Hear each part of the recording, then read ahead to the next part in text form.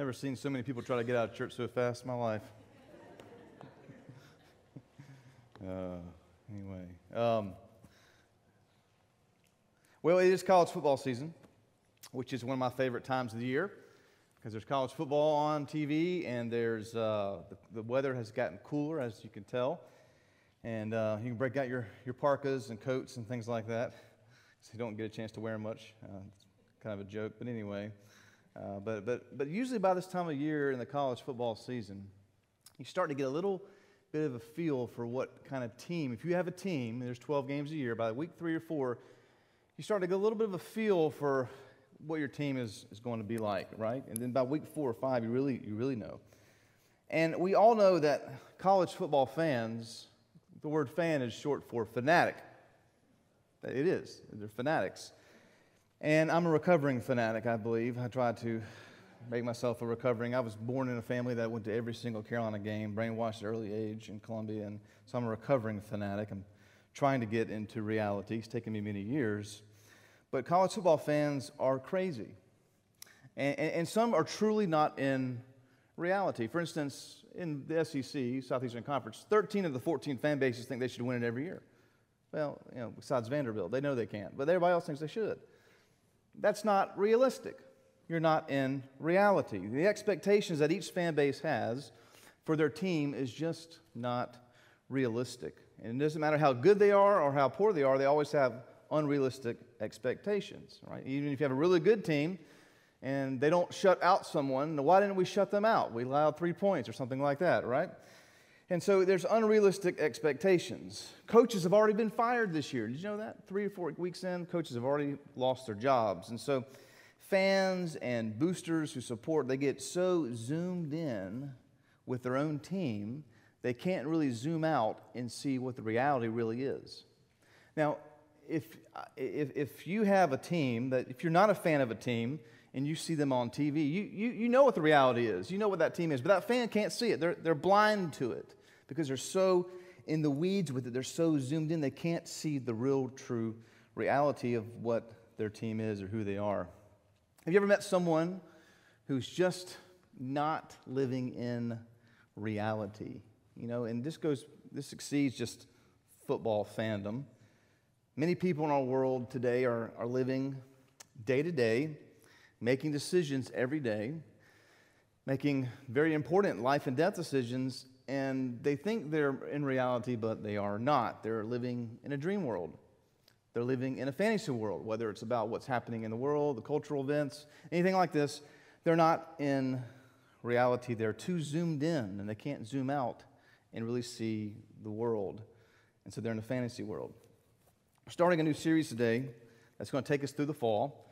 We're going to be looking at Jesus' final weeks, final days as he journeyed to Jerusalem to complete his mission, which was to die on the cross for the sins of mankind. And so he's talking about things that are important that people need to know, and he's having very important events take place in his life. And we're jumping right in the deep end today. Right in the deep end with our subject, and we're talking about a subject that makes many people feel uncomfortable because it should make you feel uncomfortable. But some people are so uncomfortable with it, they just avoid it. Well, if you avoid it, you're not in reality because you're avoiding reality. And that's the doctrine, the subject, the reality of hell, heaven, and eternity. Many churches, denominations completely distance themselves from the subject because it's uncomfortable, because it might even be offensive to others. So we dare not offend anyone with the truth, even if we do it politely. And teaching on the doctrine of hell is not really viewed as a good evangelism strategy. You would even see that as espoused as, hey, if you're going to reach people, talk about hell. No, actually don't talk about hell is what they would say. Because hell is not palatable, it's not appetizing to society. If you're trying to draw a crowd to a church, if we're just trying to draw the biggest crowd into a church, teaching about hell is the worst thing you can do. But our goal at First Baptist is not to draw a crowd. It's to make disciples. And that's what our goal is. And part of becoming a disciple is to be made into the image of Jesus. And Jesus spoke a lot about hell. In fact, that reality is why Jesus came in the first place. He came to save us from that place. But, when we start to talk about people like murderers and rapists and war criminals, we often think of them being judged in a place called hell like they deserve it. And we have no problems imagining God doling out justice for people like that. But for the most part, most people don't need to go somewhere like that. That's what we think. And so there's something in us that calls for justice on evildoers. Everybody has that in them. And that is what the Bible calls hell. So today we're looking at a parable that Jesus told us he was on the way to Jerusalem. His time was coming near, and he continued to talk about the kingdom of God, and he talks about the subject today. And so we're going to see, hell is not just for the worst murderers on the planet. That's not who it's for. So we're going to look at Luke chapter 16 today, starting in verse 19. Jesus tells his disciples, there was a rich man who was clothed in purple and fine linen, and who feasted sumptuously every day. And at his gate was laid a poor man named Lazarus, covered with sores, who desired to be fed with what fell from the rich man's table. Moreover, even the dogs came and licked his sores. The poor man died and was carried by the angels to Abraham's side. The rich man also died and was buried. And in Hades, being in torment, he lifted up his eyes, and he saw Abraham far off, and Lazarus at his side. And he called out, Father Abraham, have mercy on me, and send Lazarus to dip the end of his finger in water and cool my tongue, for I am in anguish in this flame. But Abraham said, Child, remember that you in your lifetime received your good things, and Lazarus in like manner bad things. But now he is comforted here, and you are in anguish.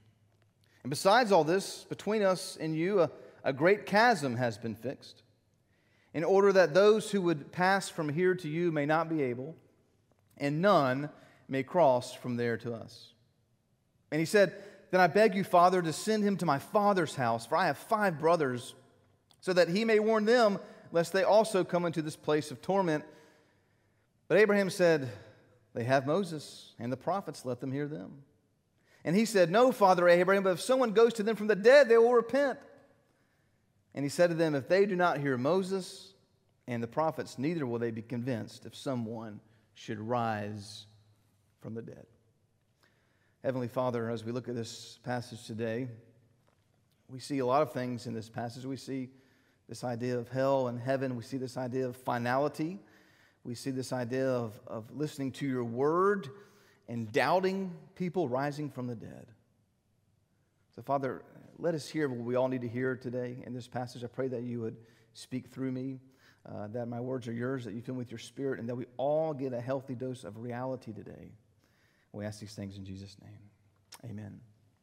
There's three realities here that seem similar, but are all very distinct that we see in the Scripture. The first one I want to give you is this, that death is a reality.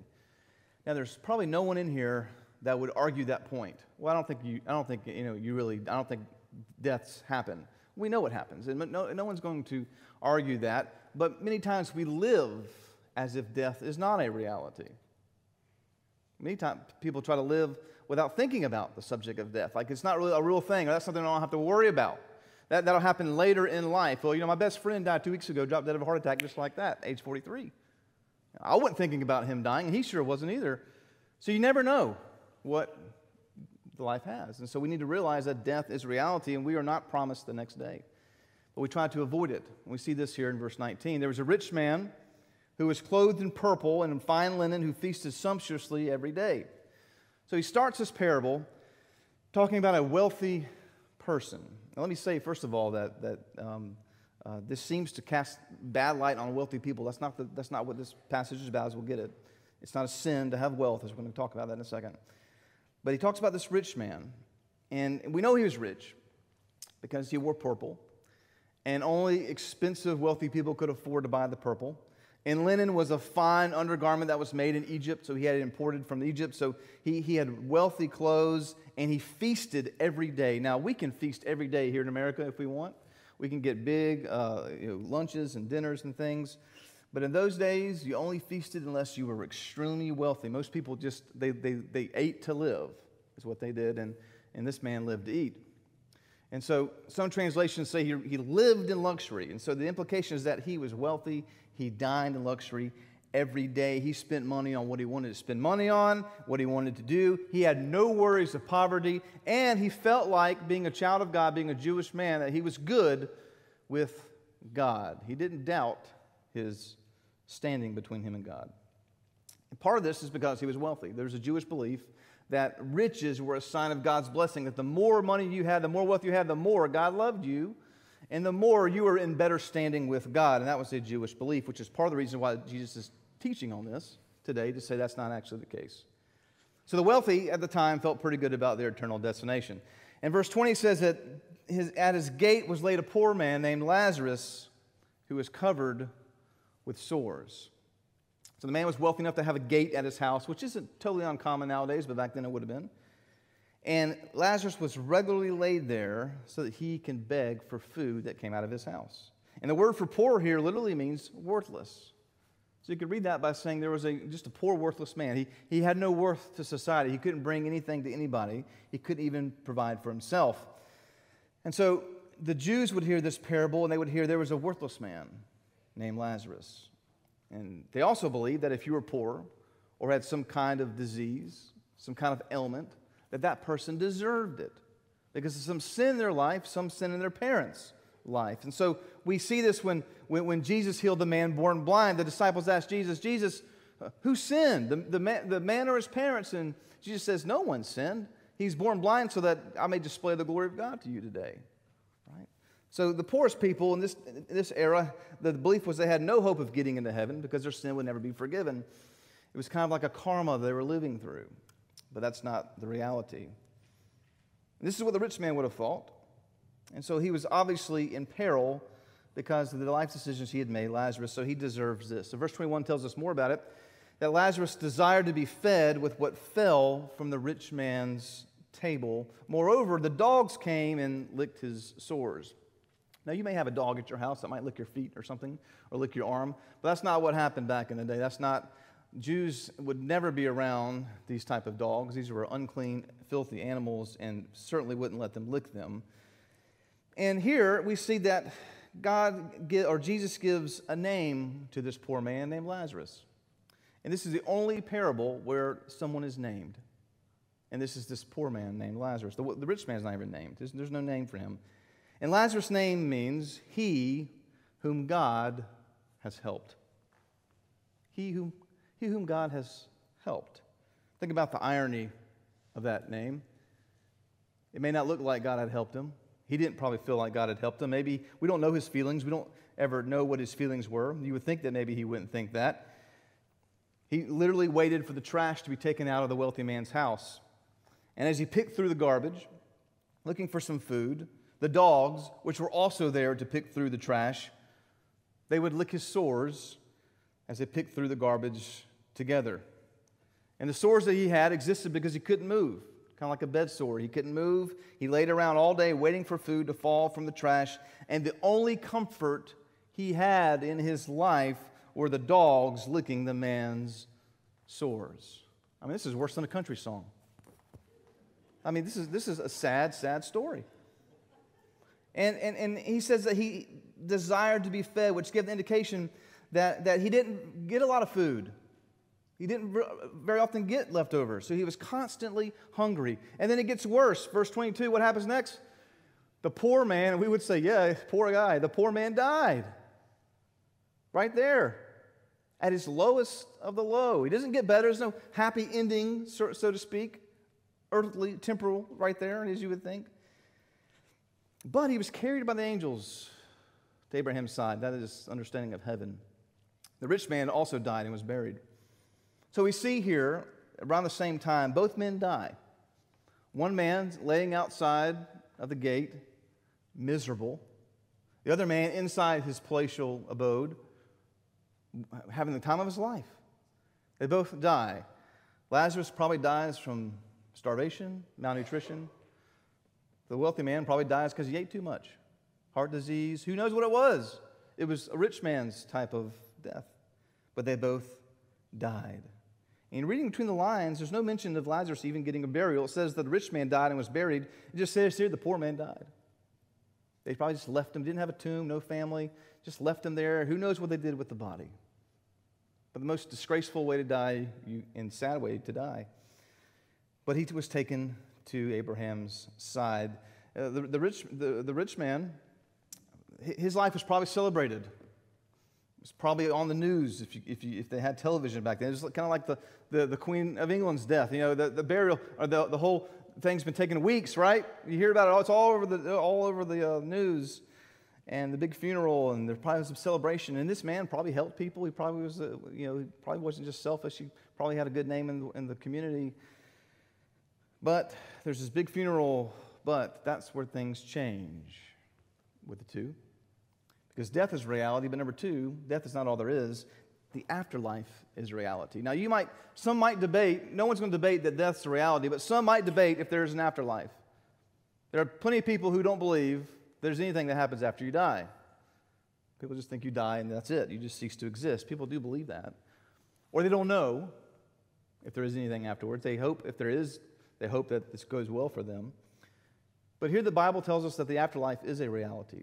There is an afterlife. Look at verse 23. It says, the rich man died and was buried, and in Hades, that's hell, being in torment, he lifted up his eyes, and he saw Abraham far off and Lazarus at his side. Now, we don't know if heaven and hell will be like this. This is a parable Jesus is teaching about, and so we don't know if he's teaching truth or if he's just telling a story. This is a story, okay? But he gives us for a reason, to let us see the difference between the two places. Hades is the place where the unbelieving and unrighteous dead go. The wealthy man was not annihilated. He didn't just cease to exist. It says that he was constantly tormented. Constantly tormented. See, the afterlife is reality, and apart from Jesus, hell is our default destination. We're not born with a clean slate. We're not born good. We're born with a propensity to sin. We sin by nature, by choice. That is our default destination. If you don't believe that we're little sinners, go hang out with a 4-year-old. Hang around children. Children are precious and loved in God's sight, but they don't ask permission to do things. They do what they want when they want. You have to train them to do well. All right? So, we don't like talking or hearing about hell. Some people don't believe in it. What kind of God would send people into a place like that? But see, God doesn't need to defend his actions because he created everything. And if there's a place called hell that exists, it exists for a reason. It exists for a good reason. And God has it there for a reason. And as the rich man was there, he saw Lazarus far off. There seemed to be this unbridgeable gap between the two. And this is what Jesus wants us to know. There's a gap there that can't be crossed. Verse 24, and he called out, Father Abraham, have mercy on me. And look what he says here. This always gets me. Make Lazarus bring me some water.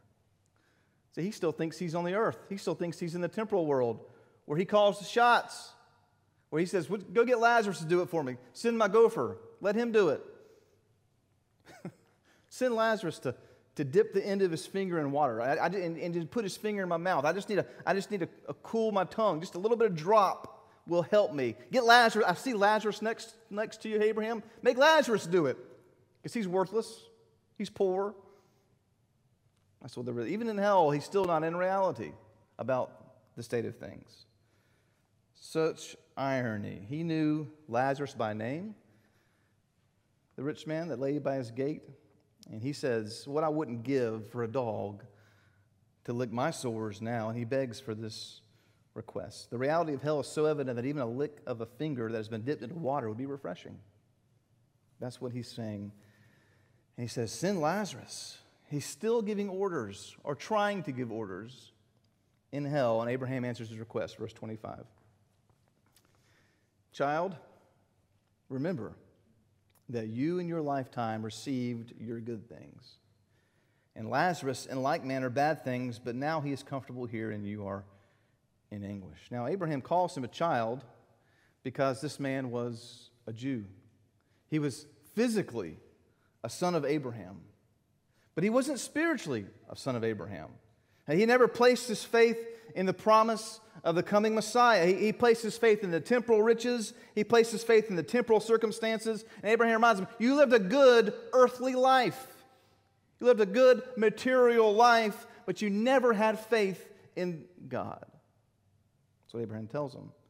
Lazarus, though, lived a horrible life, but he had faith in me, and so now he is where he is, and you are where you are. You made your God this world, and you are now in Hades. Lazarus made his God, God, and now he is in Abraham's bosom. It's a harsh reality for him to hear.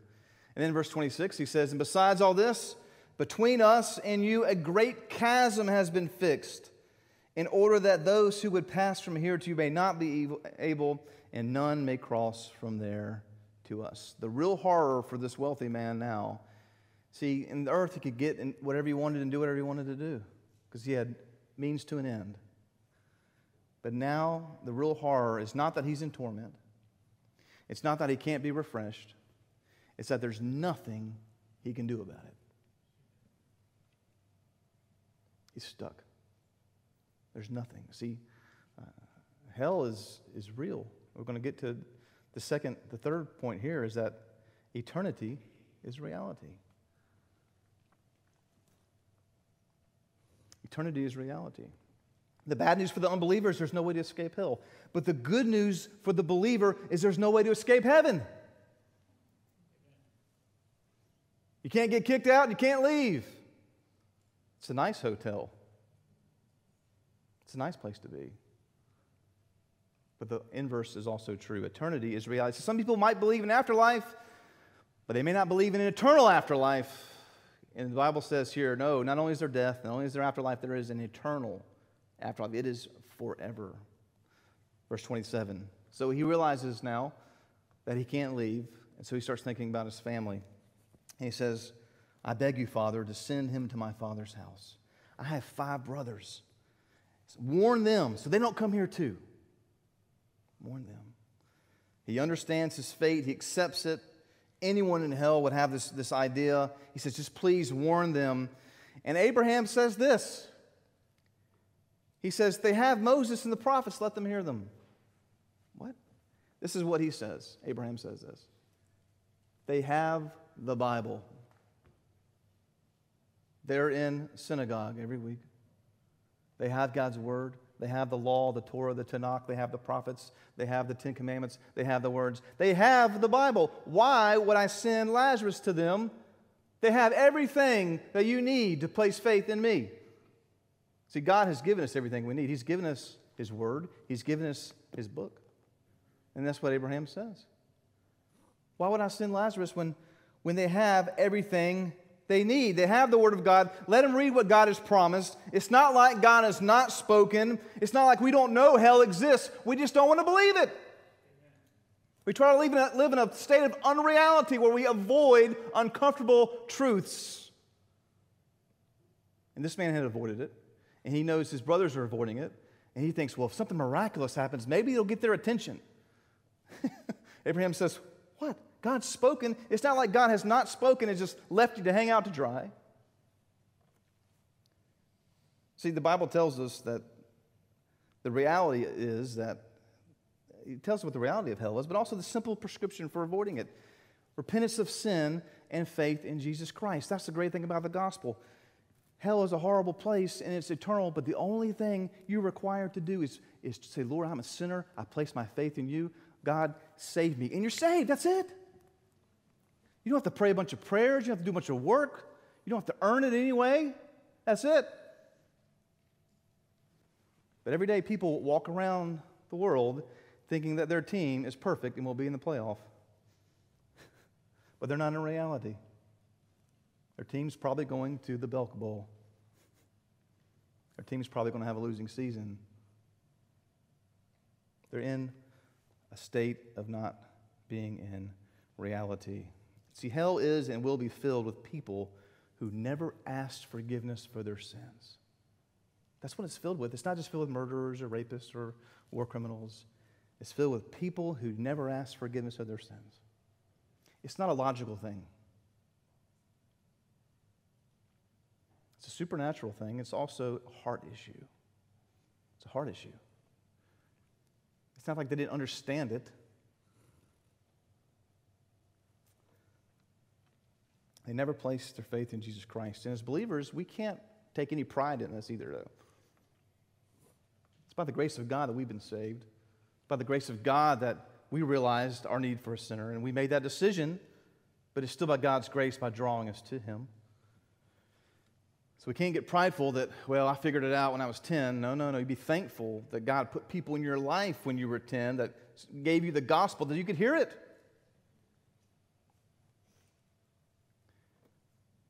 These people, like the wealthy man, bought the lie and willingly believed it, that life, temporal life, was better than eternity with God, and it's not. So he said, verse 30, no, Father Abraham, they've got the Bible. They've been to school. They've been to the schools. They've been to all the Jewish schools. They've had all the training. They've read all that. They're still not going to believe. He says, but if someone goes to them from the dead, they'll believe. What irony. Lazarus is dead. If he comes back, no, they won't believe. You know what they'll say? I saw a ghost. They're not going to believe. And look what Jesus says. Look what Abraham says to him. They do not hear Moses. They do not hear the prophets. They don't read the Word of God. They also will not be convinced if someone should rise from the dead. We know this to be true because Jesus walked around for 40 days. You would think the whole world would come to faith. The risen Christ walked around for 40 days. See my side, see my scars. People still didn't believe. And today, Jesus rose from the grave. There is no body. You can't find it. You know why? Because the body's at heaven in the right hand of the Father. People still will refuse to believe in a risen Savior. Jesus just gives them the gospel. He says they don't believe the Word of God, and if they don't believe the Word of God, they won't be convinced if someone has risen from the dead, and he's right. God made a way through Christ where there was no way, but their hearts have been hardened. Romans 1 says that we're without excuse. See, the rich man did not go to hell because he was rude. He didn't go to hell because he didn't pay his taxes. He didn't go to hell because he was unmerciful or he had a bad mouth or anything or never helped poor people. He went to hell because he didn't believe in the truth of God's Word. That's what's in there. One author says this, that heaven is for those who believe in what God has revealed in His Word and act on it. That's what faith is. People don't go to hell for lack of information. They go to hell because they've rejected the truth, and it's their own fault. And like I said, we don't take credit for our salvation today. We're saved by faith through grace so that no man will boast. One author says this, that in eternity, everything changed for these men. In heaven, the poor man was enormously wealthy. The rich man was now an impoverished beggar. The poor man was inside God's house, the poor man outside. The rich man had no food. The poor man had all the food he could eat.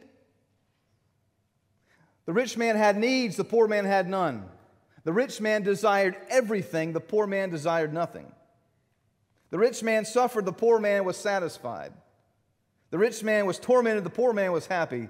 The rich man was humiliated. The poor man was honored. The rich man sought crumbs. The poor man feasted. The rich man needed help. The poor man could not give any help. The rich man was a nobody. The poor man was well known. The rich man possessed no hope. The poor man possessed all hope.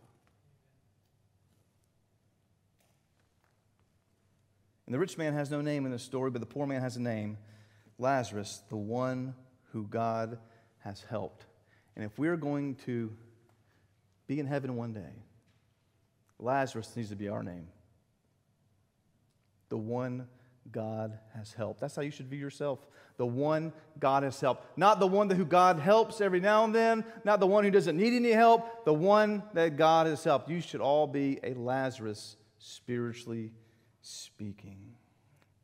Not saying that you have to be poor. Not saying you have to be a beggar. That's not the point of this parable. But spiritually speaking, that's how you should be. Humble. Asking God for help. See, there will be a feast one day. The Bible tells us the banqueting table of King Jesus, where there will be a feast forever. And temporal comfort is no good if we will spend eternity in torment. And the only way we get to heaven is by being a Lazarus, placing our faith in God. Now, some of you may be like, I've known Jesus for many years. Why do I need to hear this message? You need to hear it because you always need to be preaching the gospel to yourself. You always need to be reminding yourself what it was that you made that decision years ago. Not that you're maybe in danger or something, but preaching it to yourself so you realize what that decision you made was and just how good God is for making a way when there is no way. And we deserve these horrors, but God has made a way. And it's not from a lack of information. It's from a lack of bending the knee to Lord Jesus. In order to come to Jesus, you need to realize that you are a Lazarus and you need him in your life. Heavenly Father, we thank you so much for what you've done for us. And as we come into our time of response, Lord, this is a hard passage to read. It should not make us prideful.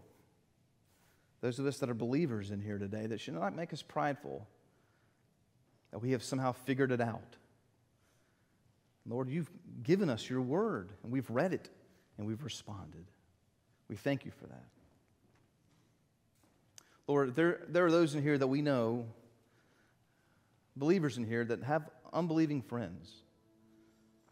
For some of them, it may be that they've never heard the gospel. For many, they've heard it and haven't responded. Lord, let us pray for those in our life who need to hear from you. If we really love them, we will tell them now and not wait till it's too late. Lord, we thank you for the gift of life, and we thank you that you allow most of us to live many, many years on this world so that we can hear about you, hear about your truth, and hear about your love. And we thank you for Jesus, who took our punishment on the cross, who took the death that we deserved. He stood in our place.